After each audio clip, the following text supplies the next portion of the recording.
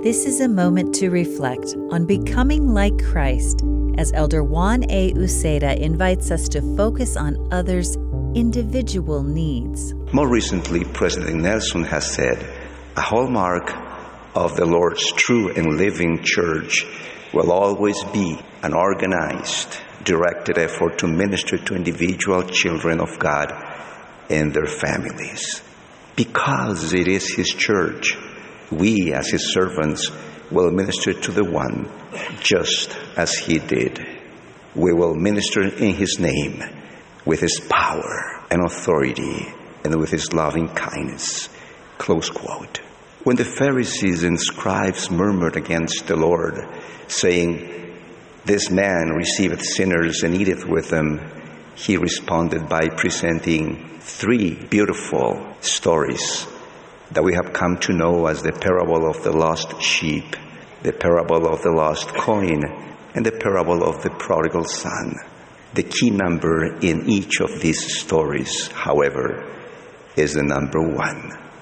You never say, "What a foolish sheep," or "After all, I do not really need that coin," or "What a rebellious son he is."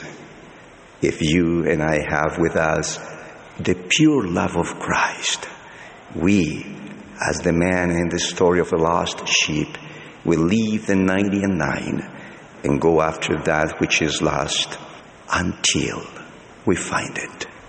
Or, as the woman in the story of the lost coin, we will light a candle and sweep the house and seek diligently till we find it.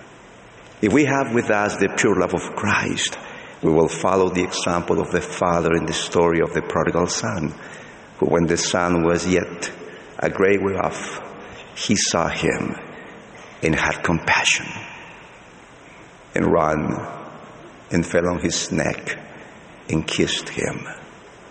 Can we feel the urgency in the heart of the man who lost only one sheep? Or the urgency in the heart of the woman who lost just one coin?